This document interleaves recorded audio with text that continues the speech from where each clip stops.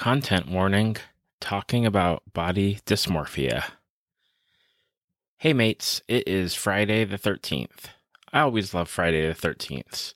13 is my favorite number, and usually the day goes fairly well for me. And today I had a good mindset. I was not grumpy, and I hope all of you had a good Friday and that you all get to enjoy this weekend, if you're off, that is.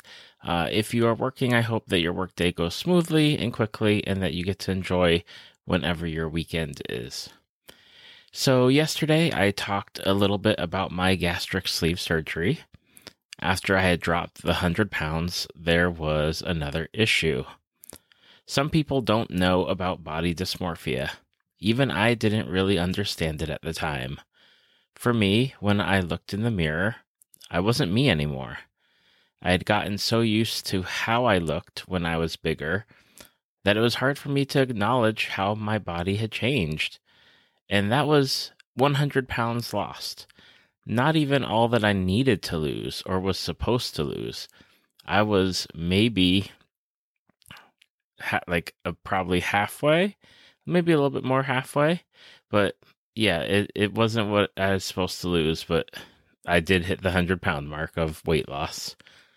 So I'd see myself in the mirror and there would be times where I'd eat because I knew I could make myself become my old self again. I had gone down from a size 54 waist to like a 44, 46. I had gone from wearing 4XL shirts down to 2XL shirts. I had gone to a weight that I hadn't been in 10, 12, 15 years. I was on the way, right? I was looking at suits for when I eventually would lose weight more. I had thought about even doing getting into cosplaying in the future. But like I said, there were times that I just couldn't reconcile this new David with the old David. And eventually my brain wanted the old me, the bigger me, the familiar me. There was and is self-sabotage. I drop 10, 15 pounds sometimes. I gain it back. Drop it, gain it back. I want to be in the smaller pant sizes. I want my shirts to be smaller.